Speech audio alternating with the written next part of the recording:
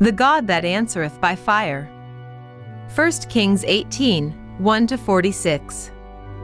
Memory verse, and it shall come to pass, that before they call, I will answer, and while they are yet speaking, I will hear. Isaiah 65, 24. Notes. The word of the Lord.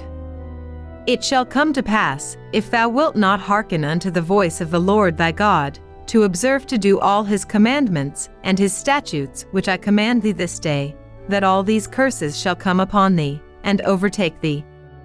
And thy heaven that is over thy head shall be brass, and the earth that is under thee shall be iron. The Lord shall make the rain of thy land powder and dust, from heaven shall it come down upon thee, until thou be destroyed. Deuteronomy 28, 15, 23, 24. Israel, in later years, learned that this warning from God was not merely idle words. Elijah the Tishbite appeared before Ahab and said, As the Lord God of Israel liveth, before whom I stand, there shall not be dew nor rain these years, but according to my word. 1 Kings 17, 1. And it was so. For 3 years and a half not a drop of rain or dew was seen in Israel. Though Ahab searched the entire country for the prophet Elijah, he could not be found, and there was no rain. Elijah's return. The sting of God's judgment on the land and on the people was not lost upon Ahab, for when he finally met Elijah his first remark was, Art thou he that troubleth Israel?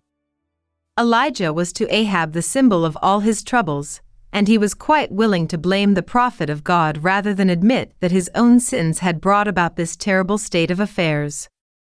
Elijah gave him the correct answer, I have not troubled Israel, but thou, and thy father's house, in that ye have forsaken the commandments of the Lord, and thou hast followed Baalim. The call to worship. All Israel and the prophets of Baal gathered to hear what Elijah, the man who could seal the heavens from raining, had to say.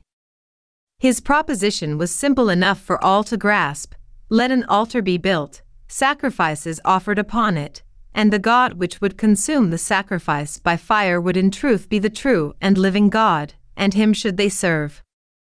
It was a bold challenge for Elijah to make. There were 450 prophets of Baal, and 400 prophets of the grove, while Elijah, so far as he knew, was the sole representative of the Lord. Elijah's boldness was born of holy faith in the omnipotent God, and Elijah knew numbers meant little where God was concerned. Elijah knew there was no life or power in the dumb idols of Baal that the Israelites were so foolishly and superstitiously worshipping. God was using drastic methods to show the Israelites that nothing they could do or could not do would change, in the slightest degree, what God was doing. Let the prophets of Baal now prove the reality of their God once and for all, or forsake him as a fraud. This was the gist of Elijah's appeal to the people, and they accepted the challenge. Dumb idols. There is a desire in men's hearts to worship something, and Satan has often capitalized this inherent characteristic of men's souls in order to enslave them for his own ends. He has often filled the people's hearts with superstition and fear to make them worship idols, and they have become slaves to such things, unable to escape satanic domination except by the power of God. Israel had forsaken the worship of the true God, and was ensnared in heathenish superstition and the worship of idols. They were indeed fortunate that God still cared enough for them to send a man such as Elijah to break up this idolatry, and to turn their hearts once again to the Lord. The prophets of Baal spent the day in shouting, and fanatical and rabid cutting of themselves, in frenzies of emotion trying to get their idols to perform a miracle for them. This is a classical Bible example of fanaticism. Elijah ridiculed them, and gave them all the day to bring down an answer by fire from heaven. But no answer came. It never will come on those conditions. Moses had told the children of Israel, Know therefore this day, and consider it in thine heart, that the Lord he is God in heaven above, and upon the earth beneath, there is none else. Deuteronomy 4:39. Faith that God is, and that he is a rewarder of them who diligently seek him, is the key to receiving things from God. Hebrews 11:6. God is very particular as to the manner in which men approach Him, and the worship of God must be carried on as the word of the Lord directs. The altar of God.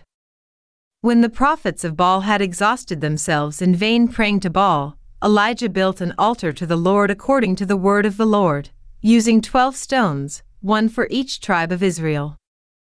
While preparing to make his sacrifice, Elijah asked all the people to come near. No doubt Elijah wanted the people to watch him closely and know for themselves that there was no sleight of hand involved in his offering, but that everything was done according to God's word. After placing a bullock upon the altar and digging a trench around it, Elijah had the people drench the entire altar and the sacrifice 3 times with water. There was to be no strange fire here. And the most valuable thing in the land, water, was offered with the sacrifice to the God of Israel. At the time of the evening sacrifice, the time God had ordained in the past, Elijah made his prayer to God. It was simple, evidently short in words, but full of faith. He reminded God that he was doing all these things at his command, and Elijah prayed that God would now prove himself and turn the hearts of the people back to himself. The fire of God fell in answer to this prayer, and consumed the sacrifice, and the altar, and even the water in the trench. The people fell upon their faces as one man and acknowledged, "The Lord, He is the God." The prophets of Baal were taken by the people and slain at the hands of Elijah. So will every false prophet and every preacher of false worship suffer the judgment of God and suffer eternal damnation. They will, in the end, be revealed as idolaters and followers of Satan, and will suffer like condemnation together with Satan. Sevenfold prayer.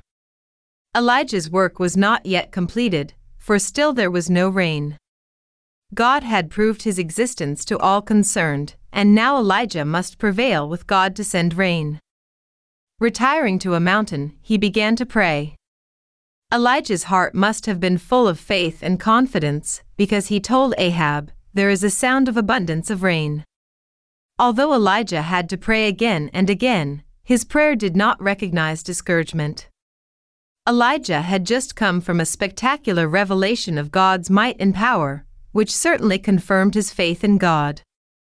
He was interceding for the people, and the burden was great.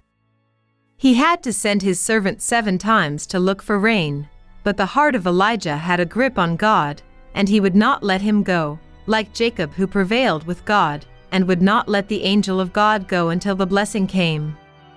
When Elijah's servant came and told him he could see a cloud the size of a man's hand, that was proof enough for Elijah. He knew the torrents of rain would soon follow. Warning Ahab to get down from the mountain before the rain prevented him, Elijah ran with joyous praise unto God, before the chariot of Ahab. Elijah was made of mortal clay as is every man.